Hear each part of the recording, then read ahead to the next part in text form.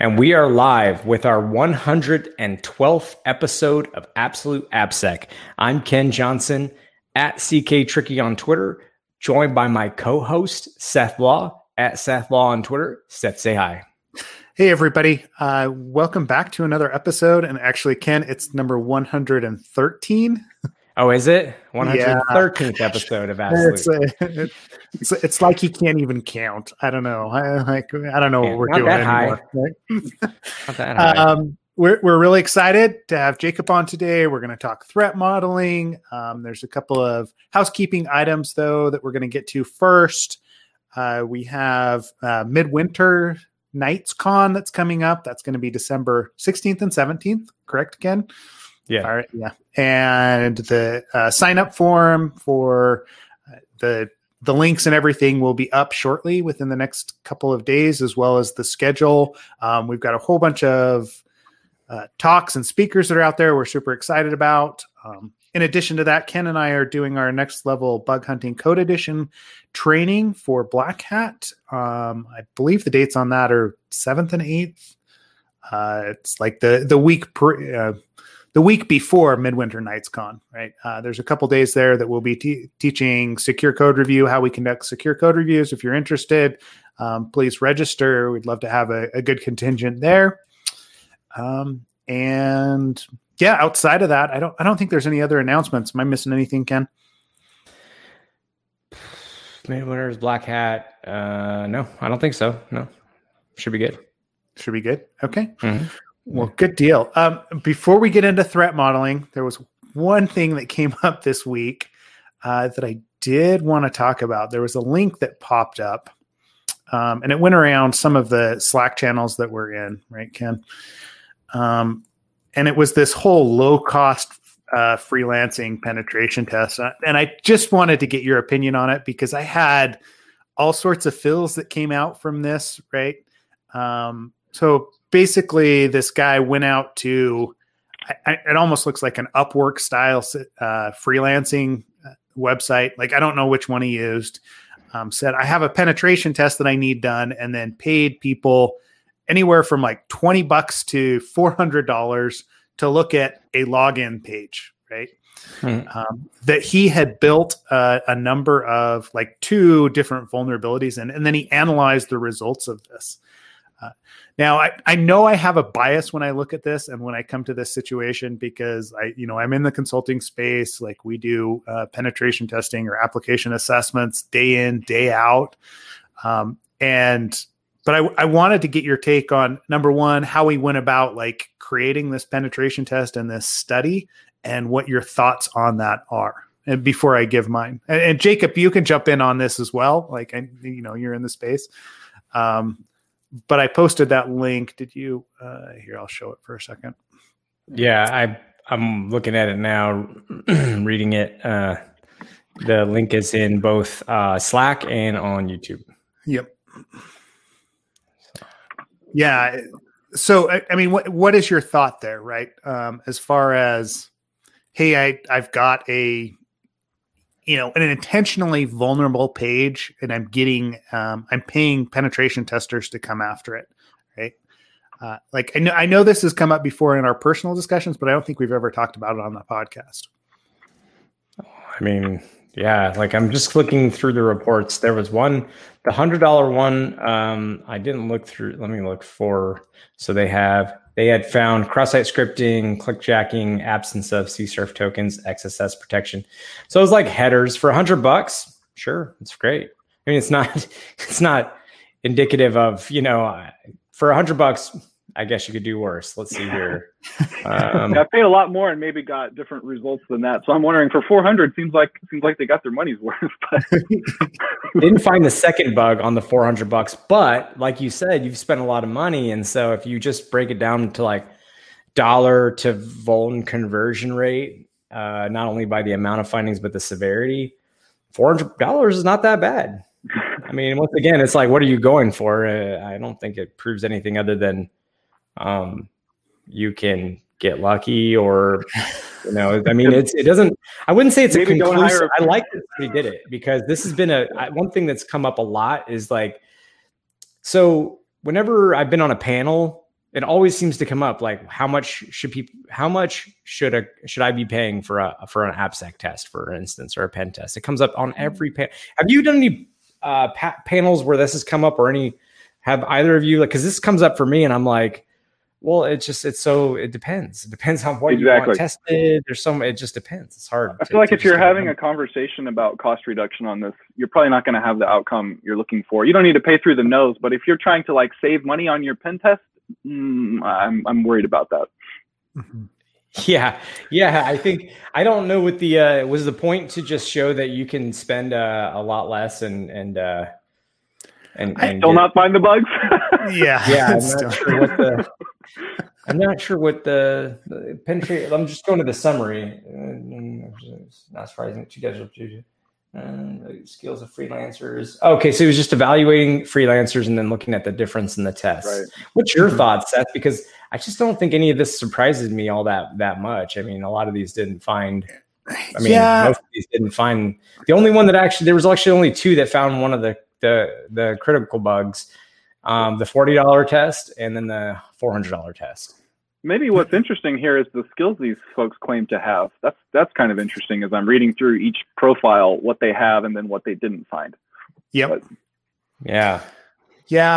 So like I have a really hard time with the whole, like this feels like a CTF exercise to me as opposed to an actual like penetration test. And like I also don't like this whole, hey, we're going to catch the testers out idea, right? And I know that wasn't necessarily what he's going for here. He's just like, hey, there's these people on this, this freelancing platform to claim to have these skills. Let's see what they can actually find, right? So like on the one hand, I'm like, hey, this is kind of an interesting study of what's going on within these freelancing platforms. But it's also, you kind of get what you're paying for in this situation, right? Yeah. If you're going to a freelancing platform and looking for a top tier, manual penetration test, guess what? No one's going to do that for $40, right? Even $400. Right. I'm like, yeah, most likely they ran, they looked at the site, they ran Burp Suite, they dumped out the results, and, they maybe poked around for 10, 15 minutes and then called it good, right? This is like, that's what you're going to get. Well, they probably could have made more in someone's bug bounty for the same bug for $400. Yeah, exactly. Right. Like an XSS bug on any bug bounty platform is going to at least yield you $400, if not more than that. Right. So it's it's an interesting exercise. I have a hard time figuring out what he was trying to, what the point of it was, right? Like why he went about doing it. And I know, Ken, you were going back to the summary on it. It just elicited a lot of interesting, for me as a consultant, like running a consulting firm, I'm like, oh crap, like am I doing the wrong thing, right? Is this going to completely undercut my value? And like we kind of had those same fills when bug bounties started taking off as well. Is like, is what I do still, does it still provide value? And it did like reaffirm that, right? As far as like, okay, this whole measured approach that we take when we're doing a code review and an application assessment, right? You're not going to get that for this, this low cost. So I don't know. I just thought it was interesting. It popped and it went around those Slack channels. Some people were for it. Some people were against it. And so I wanted to know what everyone's take was. So appreciate you guys entertaining me on that one. That's great. So, but we should introduce Jacob. Yep. Go ahead, Ken. There is one thing. They said that they received all of the penetration testing reports a few days later. Well, man, wow. That's amazing. Like for that price. I mean, dude, it takes weeks to get these reports from companies. Like that's within a few days just for that alone. Good job. No, I don't know. I mean, props to every one of those guys. If you guys want to do this, go this route. If it feels good to you to do this, fine. If not, come back when your shit's all messed up. And, well, whatever. It doesn't matter. It doesn't matter to me, to be honest. I don't care. You do what you. If you want a $40 test, get a $40 test. Whatever. So yeah, back to Jacob. Yes. Let's talk a little bit. I'm going to give you everyone your background real quick. So so Jacob's last name is Selassie, Jacob Selassie. We met you in 2017, I think, AppSec USA. Was it 2017? I think it was 2017, maybe 16, but one of those years. Right. Whatever year you were there. Somewhere around there. Yeah. I think it was 2017. I think it was. For Bay Area. That's right. Global AppSec. And so are you now a cloud security architect at Snowflake Computing? Or do you still do a little bit of both AppSec and cloud, or how's that work? That's a funny title I have. So I'm at Snowflake, but although let me just go ahead and preface this by saying this is not a description of how Snowflake operates. I'm not representing anything we do in an official capacity, but I'm here to just talk about what we do, right? I want to make that clear. But in any case, we do a lot of things that are similar to this, if you get me. So yeah, at Snowflake, I'm actually the senior manager of the product security team. I started as the cloud security architect, and without sort of getting into it, I think at that time, we didn't really know what we needed, and so that was the title that I had. But what Snowflake needed me to do was scale a software security program for them, and so that's ultimately what I've been focused on. And we don't just think about the software; it's the posture of the whole Snowflake product, so the software and the infrastructure together. And so that's what my team and I work on a day-to-day basis, and making sure that, hey, developers and everyone else can operate in a secure way as they extend that system. Kind of a typical answer there, but yeah. And you have a pretty lengthy background. I mean, I was looking at your sort of your history, and you were at Citrix for like a decade, and you've done the thing that's interesting is you've done a lot of software engineering and security. So you've done a good blend of, I mean, really, like you come with a really solid, it looks like, software engineering background. And it's like it's always nice when you see somebody who does AppSec that has that background, because you know that like there are so many bases that you've got covered, from understanding just like the other from understanding your engineering department, what they're doing, what's going through their head, and what their priorities are. So, and I did post a link just now to one of the tools that you wrote, the materialized threats, and was mentioned in Clint Gibler's TLDR sec. I think it was like number 46 or something like that. So, but yeah, like I'm excited to hear from you, because you're, we know you're knowledgeable, and we right on. Let me tell you a little bit about, I guess, sort of how I came here, because the software engineering thing actually happened in the middle. Where I came from was network engineering, actually, and it kind of started way back, way back at a good old intersection of like evangelical Christianity and Whereas. So in my early church days, we had like a really small scene, and we traded like VHS games and other stuff, and only like the most holy stuff like Doom and Commander Keen. And so like at the same time, I was introduced to viruses, because I was the recipient of like many infected disks. Kind of got into MUDs. IRC, that's where, the precipitous decline started. I made it to FNet and kind of settled into that 90s, 2000s scene. Shout out to NetFiend, Sudo. Anybody remember MTV's True Life, I'm a Hacker? Good stuff. No, anyway, check it out, Ken. It's going to blow your mind. It was all a sham.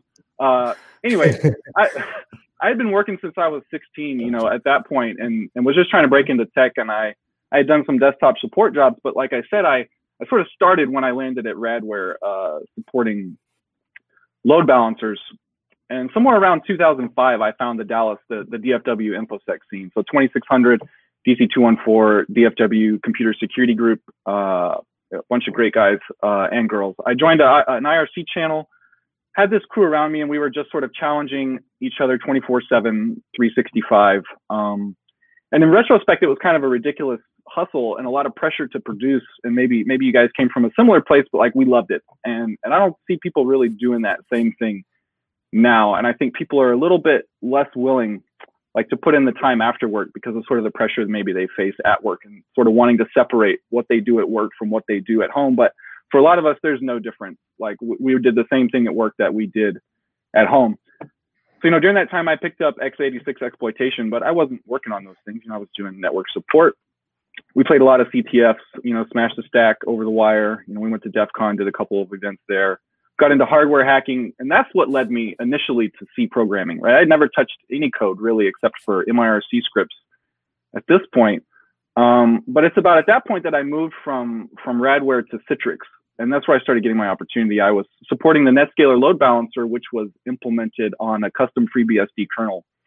So like during that time, I'm building up this x86 exploitation skill set. I'm reading all these books, Deep Sea Secrets, design and implementation of the 4.4 BSD operating system, my favorite book. The art of software security assessment. Anyway, and what I really noticed at Citrix was that we get a lot of core dumps. And, all those skills sort of radically intersected, right? I was getting core dumps from x86 systems. I was learning assembly. I was learning C. And I just started to see like, hey, you can provide value beyond like, hey, here's a core dump developer. Take a look at this. Like you can dig into that and start to look at those things. And so maybe like by now what you'll notice is I didn't talk about college. I didn't really do any of that stuff. It was like, I did 2 years of community college and it just wasn't my deal. And I was already used to working because I had been working since I was 16. I was like, let's just continue to work. And as I worked with more of these devs, what I realized is that I knew networking better than them and that C wasn't really magical. And I had a really tough conversation with a dev where I was sort of explaining low level like networking to someone who was designing and building a high performance networking system. And I was like, okay, I could write the code here. And so then I kind of decided I would. And it wasn't super easy, but like I taught myself through that scene that I came through and networking and all of this stuff. And, I sort of taught myself, I networked, I got the job I wanted, and it helped that I have ridiculous work ethic. And I don't bring this up to like brag on myself, but to everyone who didn't go to school, doesn't know how to code. I see people asking this all the time. Like there's a Shia LaBeouf video, like just do it, like make your dreams come true. That's all you got to do. Like, just do it. People are always asking me like, how'd you do it, Jacob? And it's like, well, I read the book and then I took the next step and the next step and the next step. That's the biggest barrier for a lot of people. Anyway. I will say that I have this, it's weird timing that you bring this up because over the weekend, I've been trying to do a lot of homework because this whole, like, in a very brief nutshell, the whole Zoom thing where we're the teachers kind of, or at least a teacher assistant with our kids, it really highlighted some things. So I started doing some homework and just to like give a real quick synopsis, like for gifted students, and gifted is such a misnomer because it's good and bad. There's some good aspects. There's some really also difficult aspects of learning. Like a traditional classroom environment will not work for a gifted student. And again, this is I'm not saying gifted isn't in like an egotistical way. There's like, that's right. Actual criteria. Anyways, long story short, they are self-guided learners by default with intellectual pursuits. This again, I did a lot of reading this whole weekend and that's normal. Like, so I guess what I'm trying to say is if school is not for you, it doesn't mean that there's something wrong because it's not for me. It was never for me. It doesn't mean there's something wrong with you. You may be just a person who's better at self-guided learning. And that doesn't mean there's anything wrong. It's just a different style of learning. In fact, if anything, can be a very positive thing, but there is the downside that it's very hard to concentrate in class and a lot of other things. So anyways, on that point, that makes total sense that, you were better at self-guided learning. I was. And what I will say there is like, if that's you, then you do need to compensate with the social side of things. Like it is going to be harder for you because you won't have that stuff on paper. But like what I realized is like, okay, here's the survival trait I need, like people skills. I don't really like people. That's why I didn't go to a lot of DEF CON. But it's like, hey, this is a skill I need to have to succeed. So anyway, ultimately I came and I joined this R&D team in Citrix. I got the opportunity. We were on a maintenance team, and really this was a really critical part of my career. As now we start to talk about like the AppSec part of things, because like as a software maintainer, I ultimately realized like the futility of this pursuit. You as a maintainer you don't write the code, you don't design the code, you just show up and you're supposed to just fix the bugs. Very similar to what maybe AppSec people are doing. Like that never happened. We didn't have enough context. We just barely enriched the data set, and then we sort of patted ourselves on the back. But like our metric of success was, did we deflect bugs from reaching developers? And we didn't most of the time. And I sort of was like, why do we do this? But I worked as hard as I could in that role anyway. I got picked up by the team whose code I was maintaining. And then we got into like my software development background. So, I got my shot, right? I got to this point and now they're like, hey, Citrix was pivoting from on-prem to cloud. It's like, hey, let's move NetScaler Gateway and make it a cloud-based, service. We'll facilitate access to our, Zen app and Zen desktop. I don't know how familiar you guys are with that offering, but we essentially became the data plane for a hybrid cloud like app hosting service. Citrix moving all of their stuff into the cloud. Okay. And what I realized at that point was, right, like, you know, what it was we had built on top of a complex FreeBSD kernel code base, no docs, no comments, no tests. And it was like at that moment, as I was responsible for like moving this from this on-prem thing into the cloud, I was like, oh, we've sinned like completely. And this is a huge mistake. Like, this is the sin of software development. At the same time, there was like this agile transformation going on in a push, but we got a test framework, and I learned, like, you need to write tests. Like, you should take this seriously. Like, you need to know what your software is doing. So anyway, I sort of persisted in that craftsmanship mindset, made it to principal engineer, and it was good. You know, I was really liking that job. Actually, I had a lot of fun there. But a good friend of mine from the DFW scene bumped into me on IRC, and you know, we realized we were both in the Bay. He was leading security at a healthcare startup. He knew I had been in the same kind of journey, this background, and he was like, hey, you know, last time I talked to you, I think you were doing kind of software dev at a high level. And I was like, yeah, you know, I got this role here. It's great. I really like it. And he's like, well, I need someone to start an AppSec program for me. And I think I need someone with a software engineering background like you. And, you know, he and I had, you know, rolled together in the scene on IRC for a long time. So he knew my background. He's like, I think I need a dev like you to come in and start this thing for me. He's like, will you do it? You know, all along I'd been like, sure, I'd love to get in security, but I'm a principal software engineer. Like, I'm not going to start at the SOC or do whatever else. Like, how do I pivot? And this just became that opportunity. And I jumped on it, and it was insane. And I have all the gray hair I have now as a result of that. But it was a good move in the end. And so, you know, I left the job at Citrix. I joined them over there. I really learned the difference between like a 10-year enterprise stalwart type of job to like an insane healthcare startup. But the thing that I learned was like a team of trust and safety, and like that magic number of 3. There were 3 of us together, and it was just us against every threat actor, you know, that was potentially interested in this healthcare business. And that was like really serious, and it weighed on us heavily. And that made like a big impression on me. And so, you know, eventually things happened. We needed to move on, but that kind of, that bonded us, and I still keep in contact. In fact, work with 2/3 of those people today.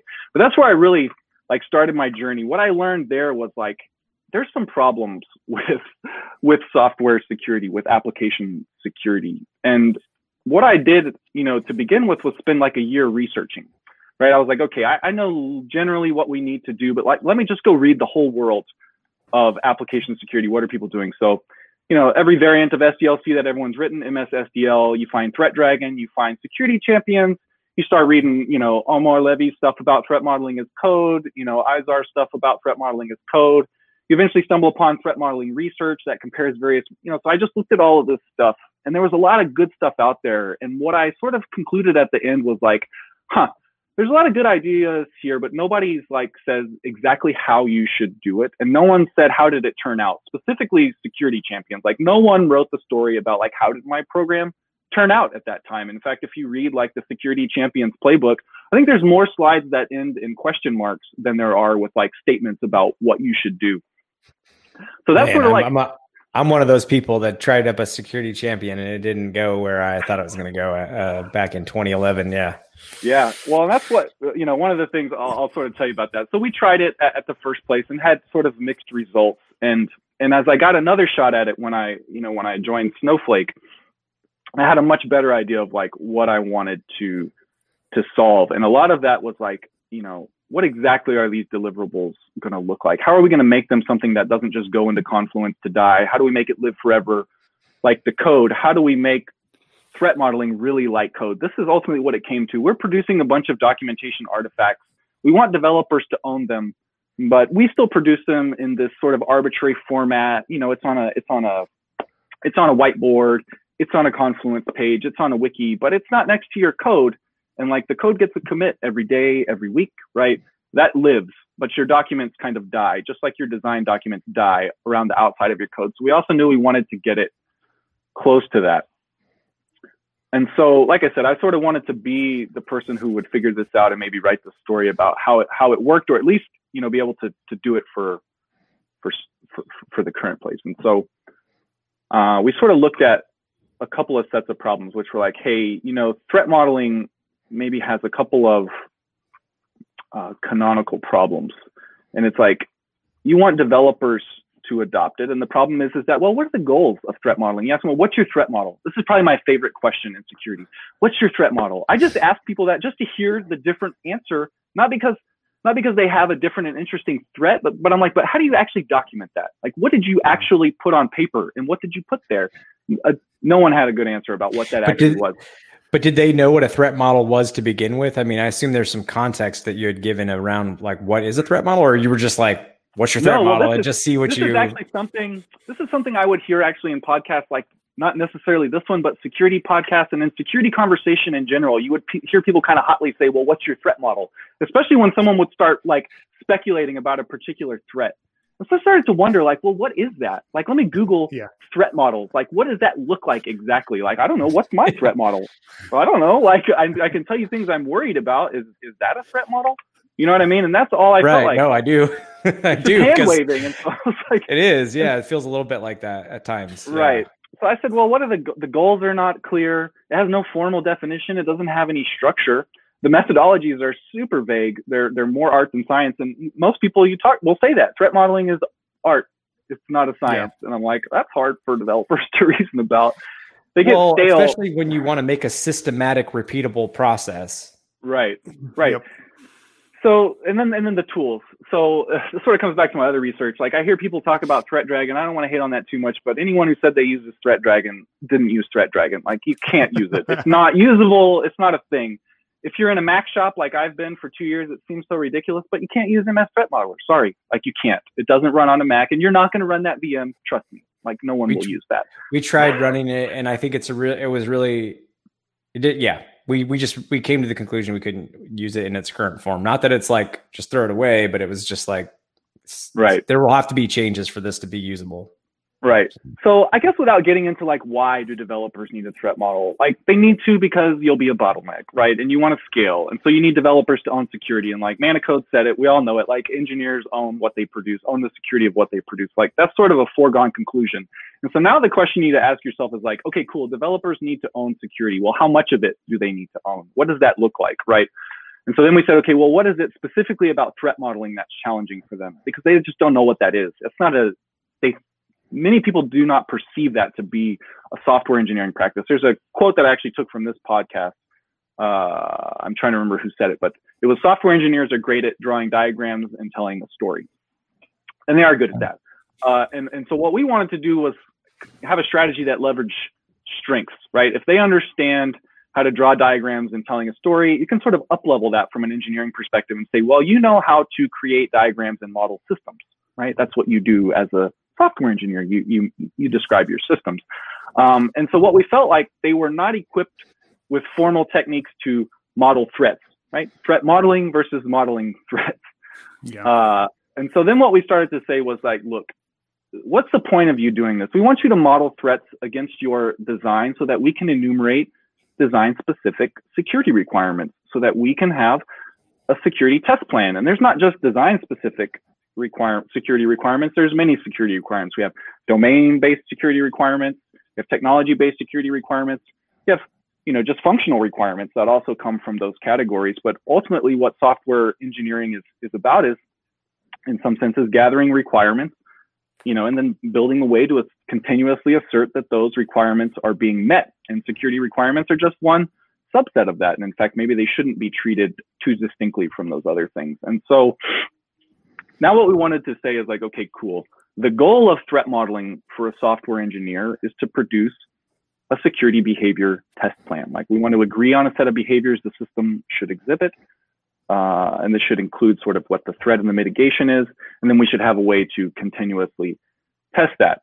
Now, coming back to some of that earlier research, threat modeling as code, a lot of people talked about using Gherkin. And what I liked about Gherkin was that less that it was BDD and all this stuff, but that it used like natural language to describe requirements. So many stakeholders could now consume this thing. And in some future world, you could wire it up to a test framework. So it had nice line of sight.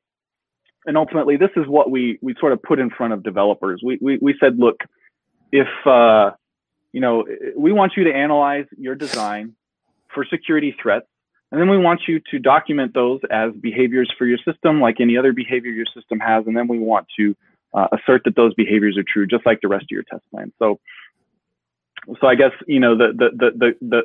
the goal of threat modeling, or rather the threat modeling is a process by which engineers analyze designs to identify the set of design specific security requirements and then produce a test plan to continuously test those behaviors. And so, for us, another thing we thought about, or one thing I noticed about threat modeling was like, why do we keep talking about behaviors? Because a lot of people would do a threat model and they would just have like a list of threats.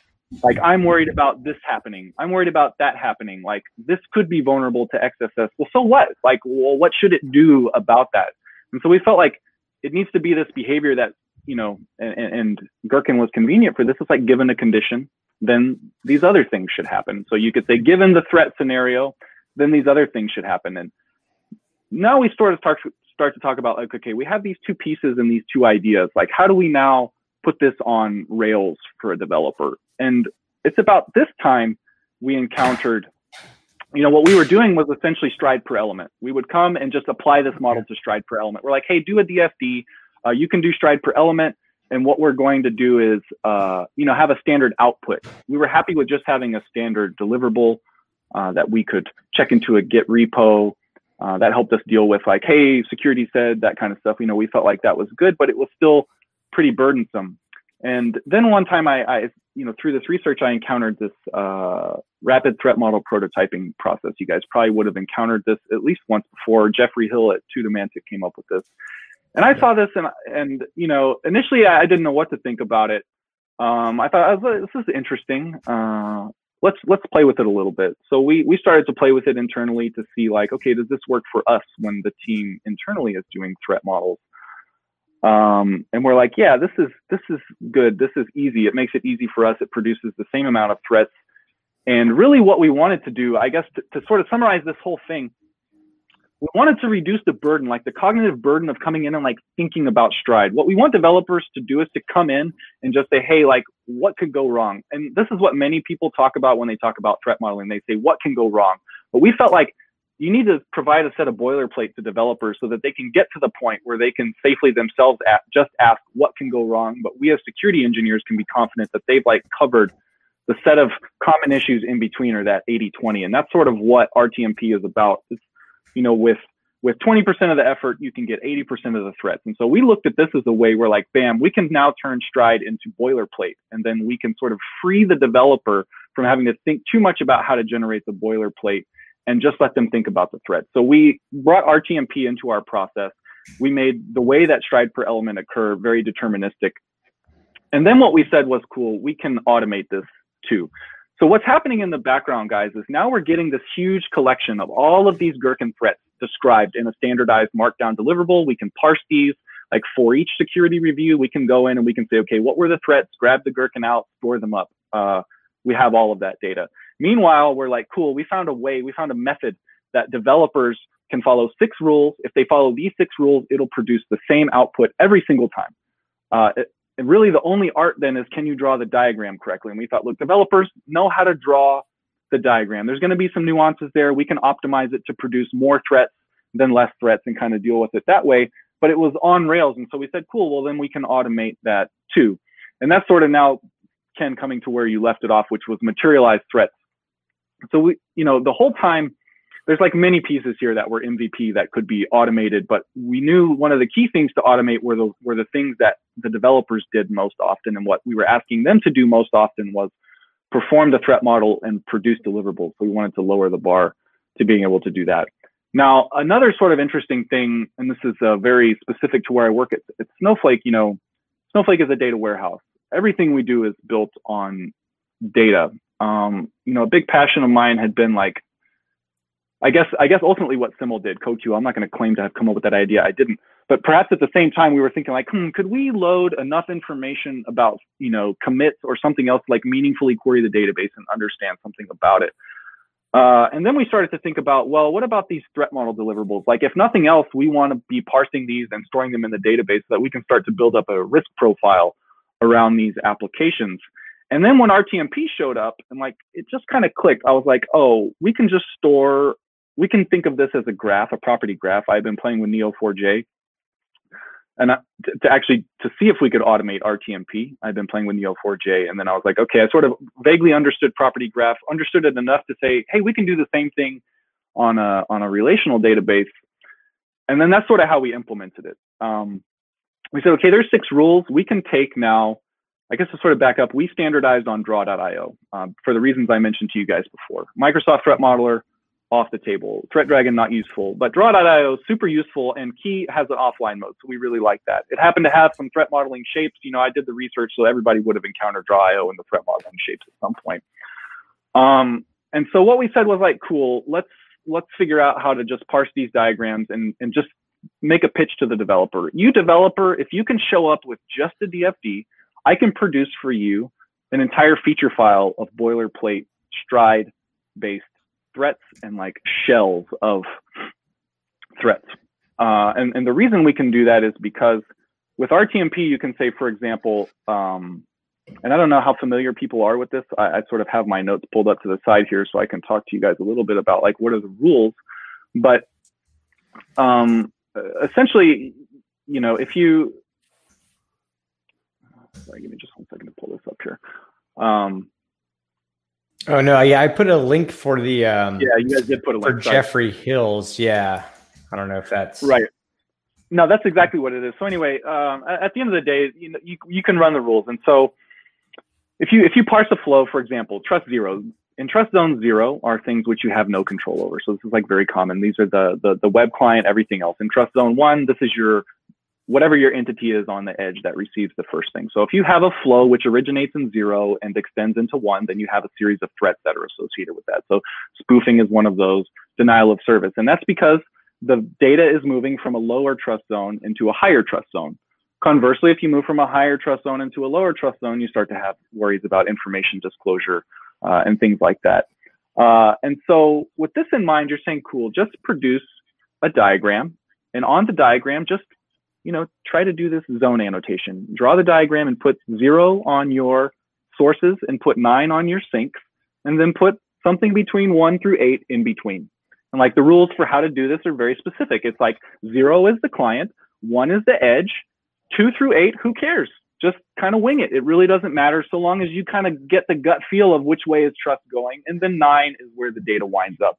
And from this, you can now produce this. So cool, you developers show up with this diagram and annotate it with these zones. And now we can just, it's XML. We can parse it. We can figure out, okay, cool, which zones were floating where. And now we can create a graph of what we saw in this threat model. And that graph stores a couple of properties. And that property is like, hey, is this an entity? What kind of entity is it? Or is it a process? And what trust zone was associated with it? And from here, now we can just calculate all of the threats against it. So bam, you give me the diagram, I spit out for you. If you know Gherkin at all, like feature file is just a template. And we can say, cool, from 0 to 1, because data flows from 0 to 1, then you have a spoofing thread, and we kind of ... and that's boilerplate. Okay, and then what we say is, cool, from your boilerplate, we can infer now the names of your entities, right? People use the same names of their entities. So I told you guys, for a year, we'd been generating Gherkin blocks, right? Yeah. And saving them in right, saving them up. So now we can generate the boilerplate, and now we have a bunch of pre-existing stuff, and now we can just do token matching and say, cool, here's a boilerplate for you. So not only will we give us a diagram, we'll generate you boilerplate that says, here's the stride stuff you should think about. We'll also say, and here's the stride stuff you should think about that might be related to ones you've done in the past or ones other people have done in the past. So now we're trying to get them to auto-complete their boilerplate. So this is essentially what we tried to build with. It's 2 tools. It's called Materialized Threats and Pickle Hog. For whatever reason, that's what we called it. But Pickle Hog. Yeah. And yeah, that's sort of what we tried to do. So that was to automate essentially the same process, right? A developer can manually do this today. They get the diagram, they put the zones on it, and their brains operate the 6 rules, and then they explode out the stride threats on it, and they annotate those. Instead, we said that's obviously on Rails. That was the point, so we can automate that for you. And then what we said is, you've also been generating for us all of this value in design-specific security requirements captured as Gherkin. Like, let's make sure that we can suggest as many of those to you as possible each time you run one of these threat models. And that's where we just tried to be able to get like 80% of your boilerplate with even some boilerplate enrichment on top of it, like contextual boilerplate, not boilerplate that you're going to have to completely refill out. And that's sort of to get to that point where, like, what frees the developer to just think about the system It's when you kind of can generate all of this other stuff for them and suggest as much of it for them and let them go through it, then let them kind of sit back away from the boilerplate and just think about what do they care about. Then they can come back to the boilerplate and kind of think, did we miss anything? And that's how we can catch that. That's how we think about trying to catch that other 20%.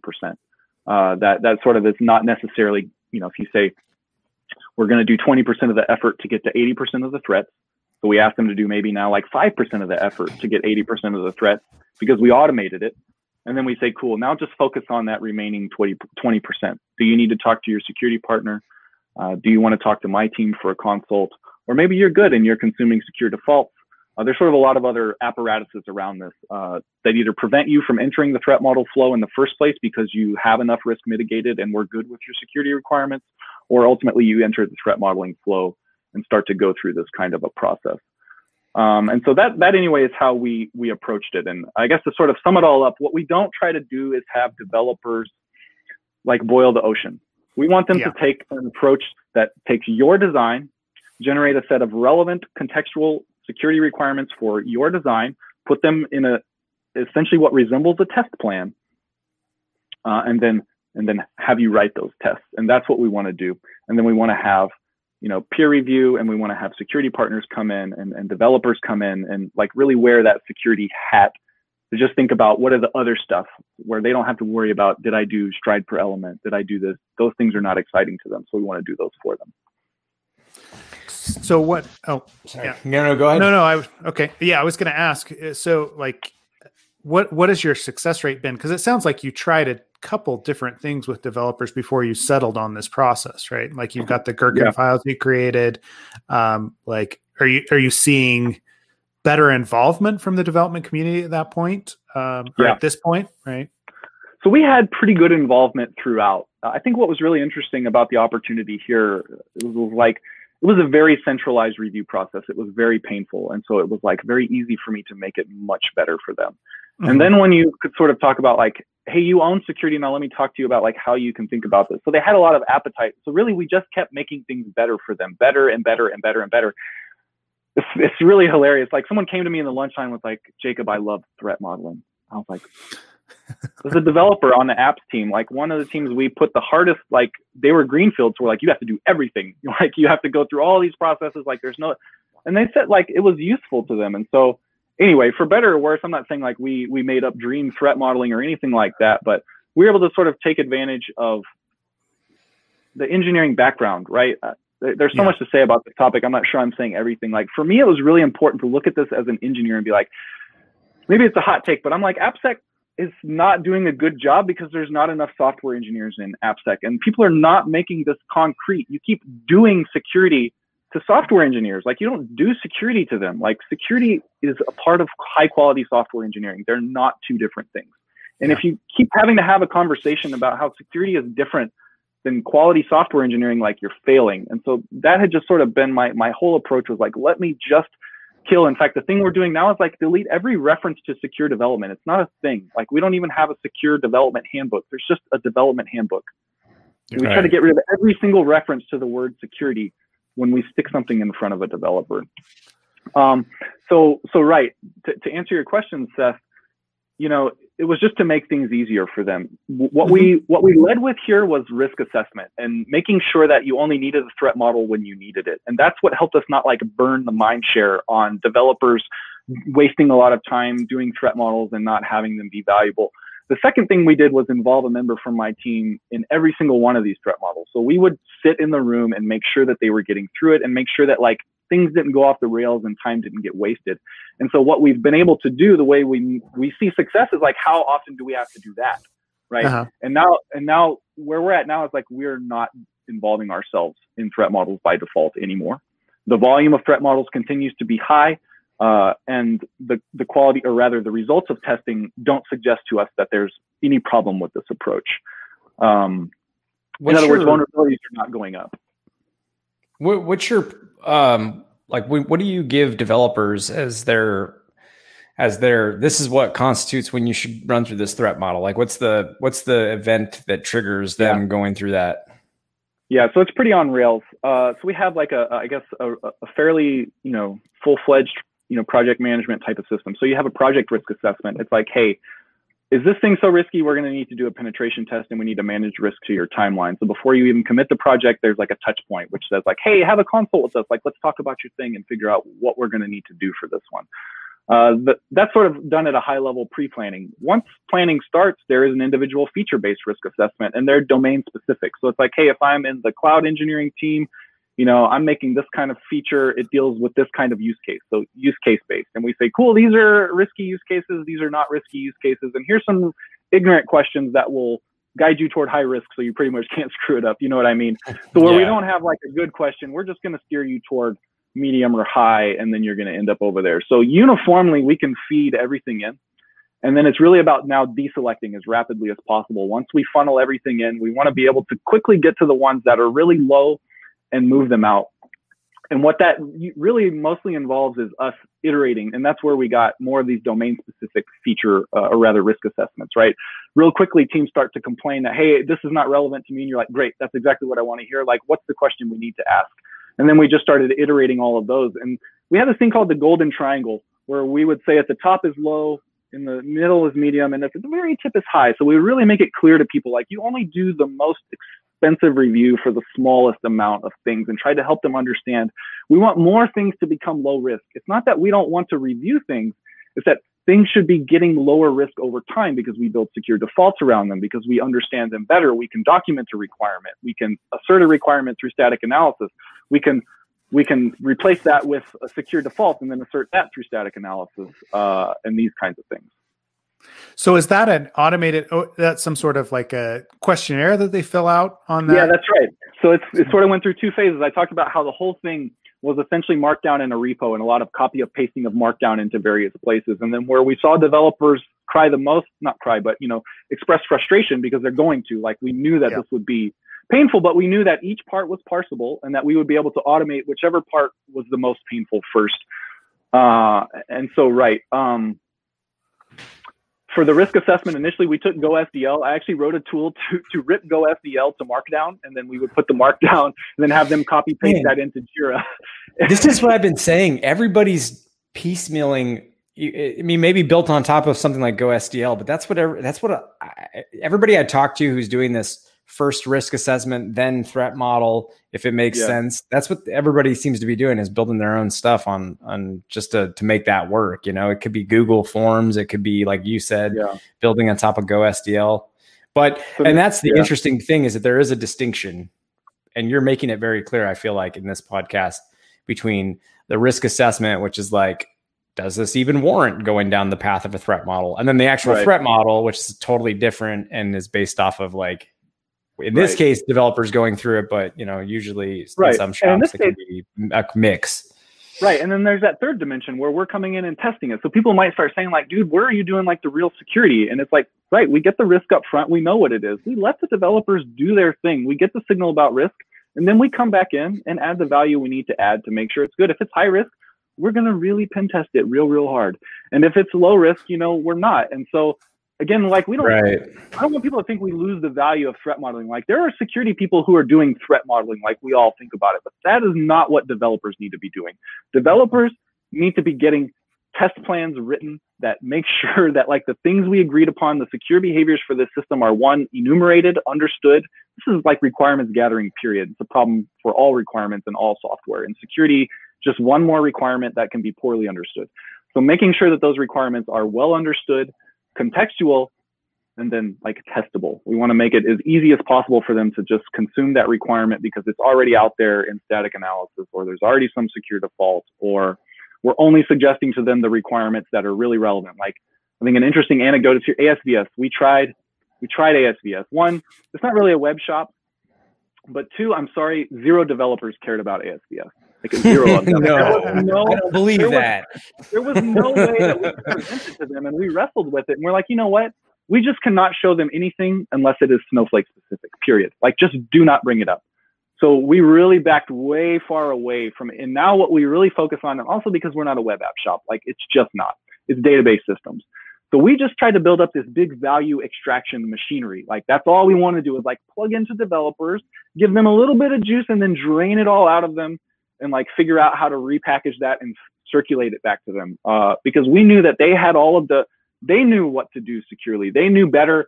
We go and ask them, what are your security requirements? Like, how are you building these things? Now, let me just build a value extraction system around this. However you best capture them, however your team expresses them, like, okay, cool, we're going to try to standardize the fact that and you can come and tell us things that you do. Cool, this is how you should express them. Does this make sense for your team? Are you expressing them? Now, can we measure how many you've expressed?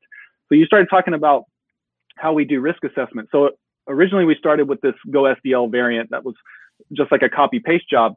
Now it's really about these use cases and security requirements. And so what we're doing is we're saying, cool, these use cases have these requirements. How many of these have you met? What's the residual? How much of the risk? You assess it once. The risk is what it is. Then we say, cool, here's a set of requirements that mitigate that risk. How many of those have you met? Do we even know how many requirements should be there? In other words, what's our confidence in the set of requirements, and how many of those requirements have you met? And now we can calculate a mitigated risk score. And from here, that sort of has been evolving, right? We get better at assessing that front end risk. It becomes more and more contextual.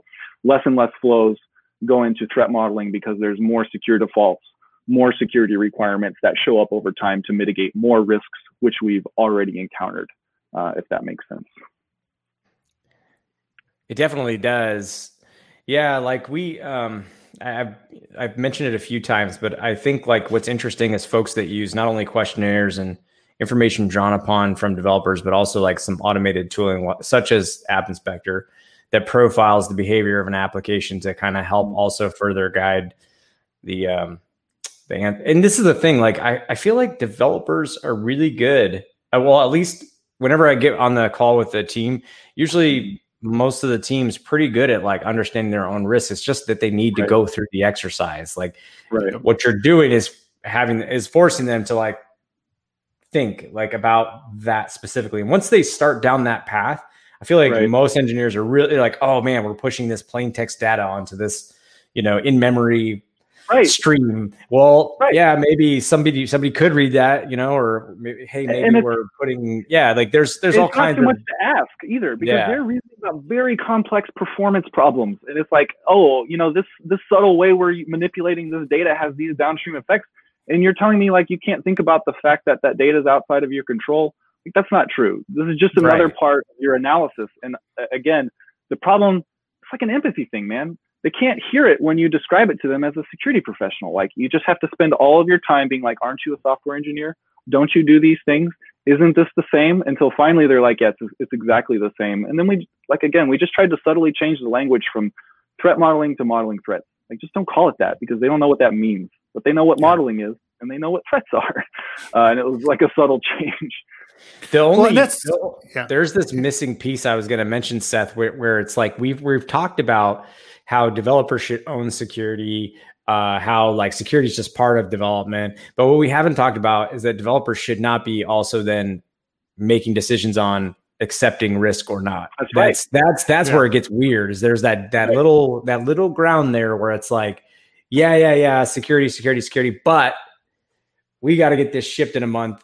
What risks are acceptable? And that gets another layer more complex, but I suppose your threat modeling material helps with that. It does, but we have a full-blown security champ. I mean, we don't call it champions because those are volunteers. We have partners. There's at least one partner on every single team. It's like a 7-to-1 type ratio. Once it gets bigger, you got 2 partners, 3 partners. So those security partners, one, are like cherry-picked. All of the best top engineers on the teams, usually, like that's who we ask for, who has strong design skills, who has visibility into all of the projects, and then like, you must give us one.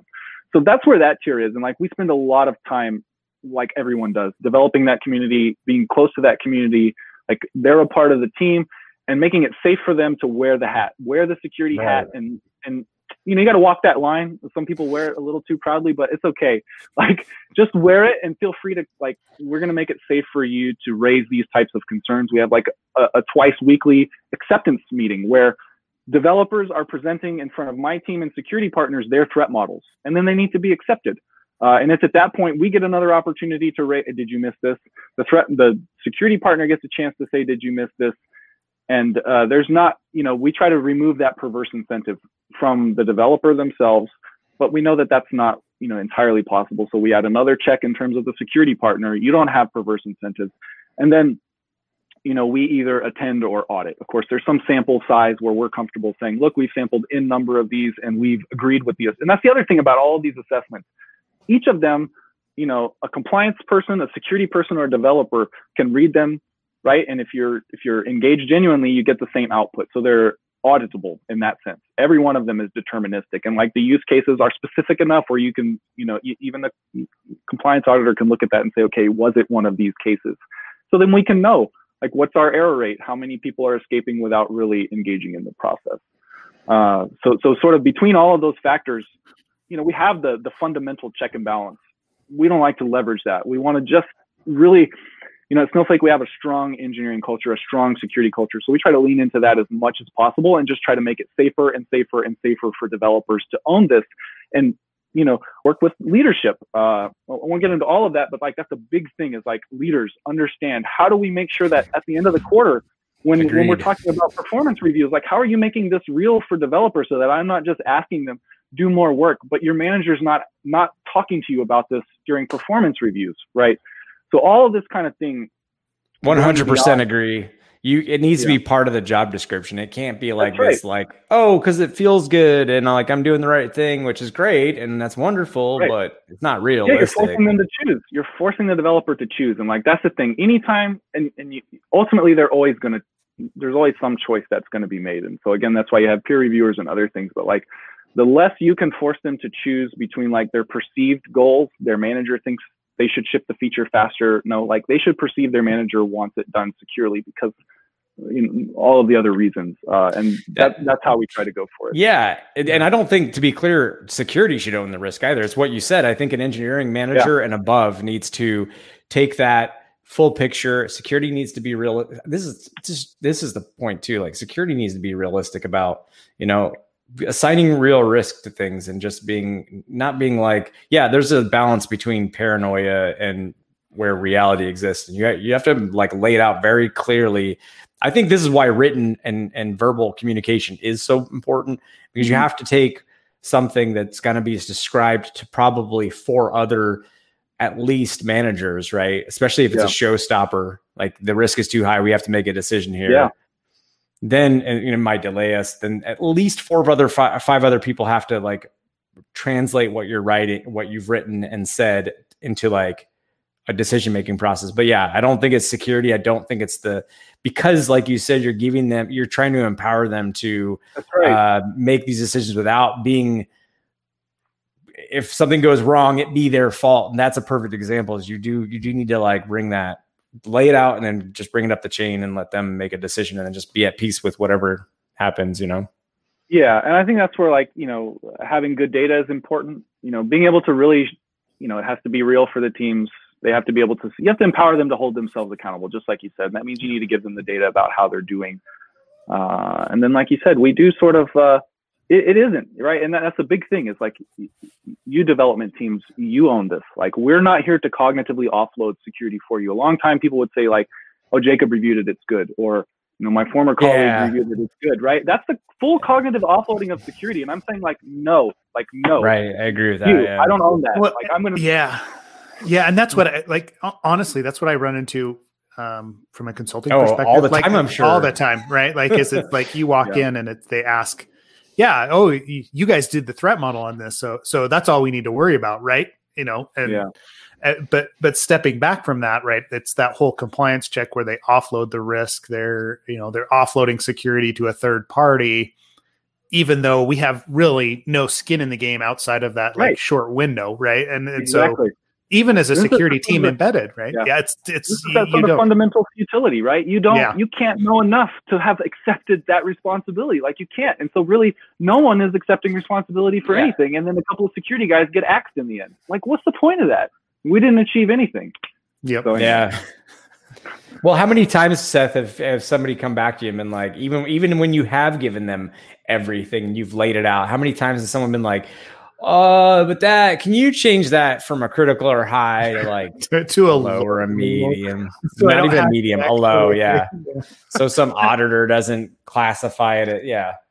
Well, I try to be flexible about that kind of stuff, right? Those kind of requests, because if it is a security team And it does, like, I'm like, okay, this is how I rate it because I've got this small scope that I'm looking at. Like I did this, Right. my own little mini threat model of this application. And when they come back and they ask that, I'm like, okay, talk to me about mitigating risk, right? Like talk to me about other things that are in place to give me a justification to do this. But realistically, this is the report. You can do whatever you want with the ratings when you pull it into Jira or whatever you have, right? Right.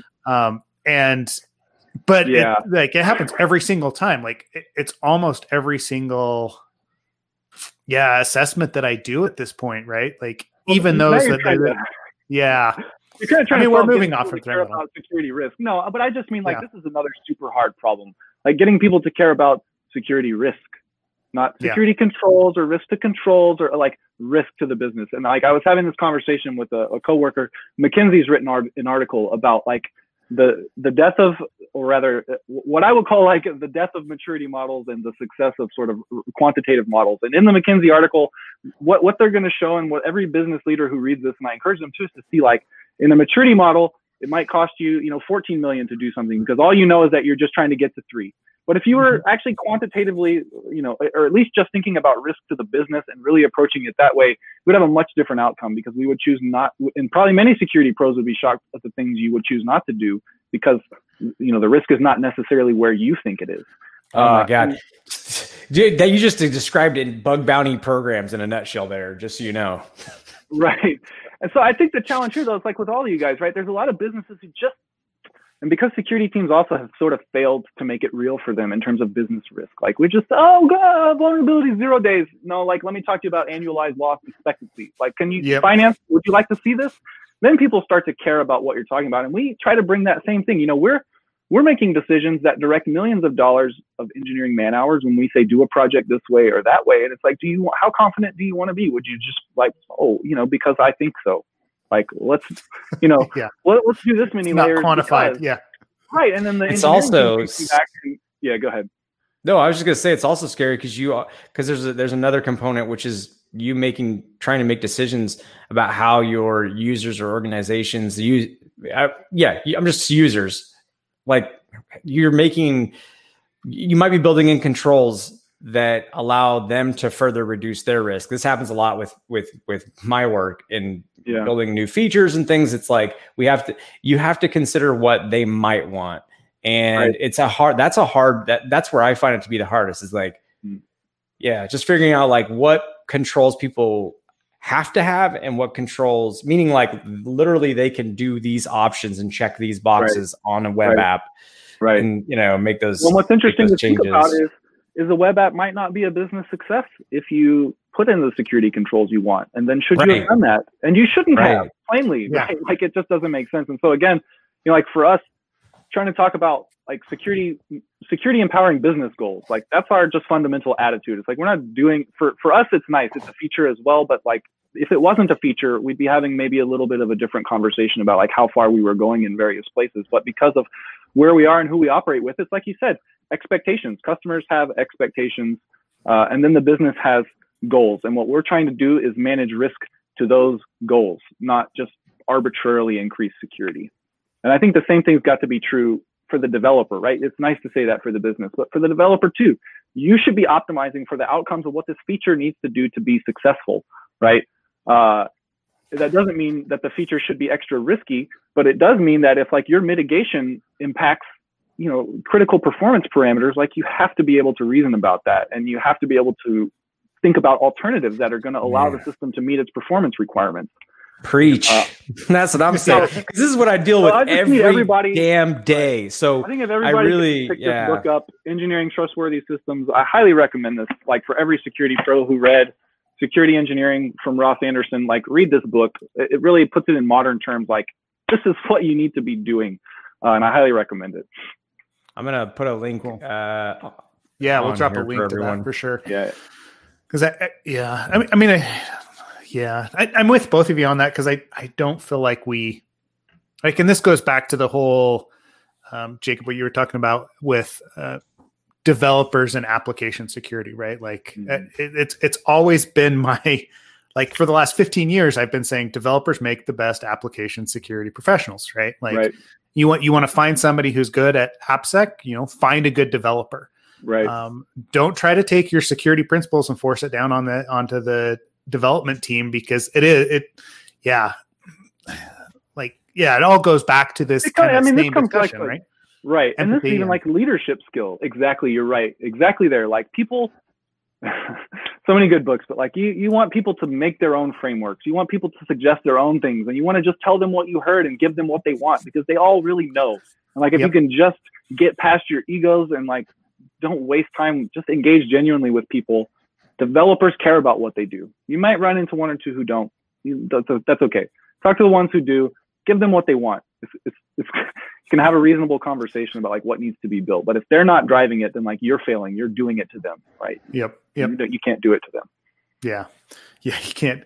I like that idea. You can't do security to developers, right? They're the ones that are in charge.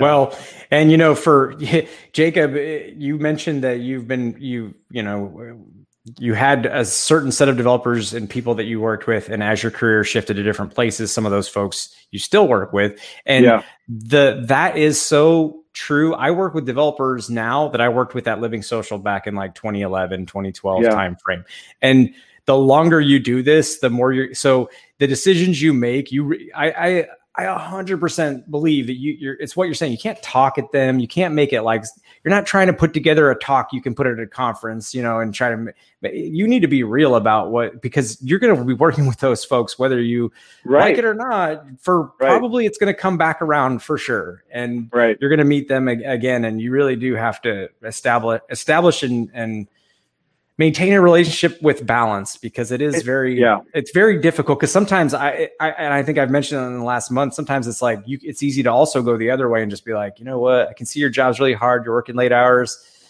Maybe this thing's not that important. And then you like kick yourself 2 days later, like, man, I got to reverse this.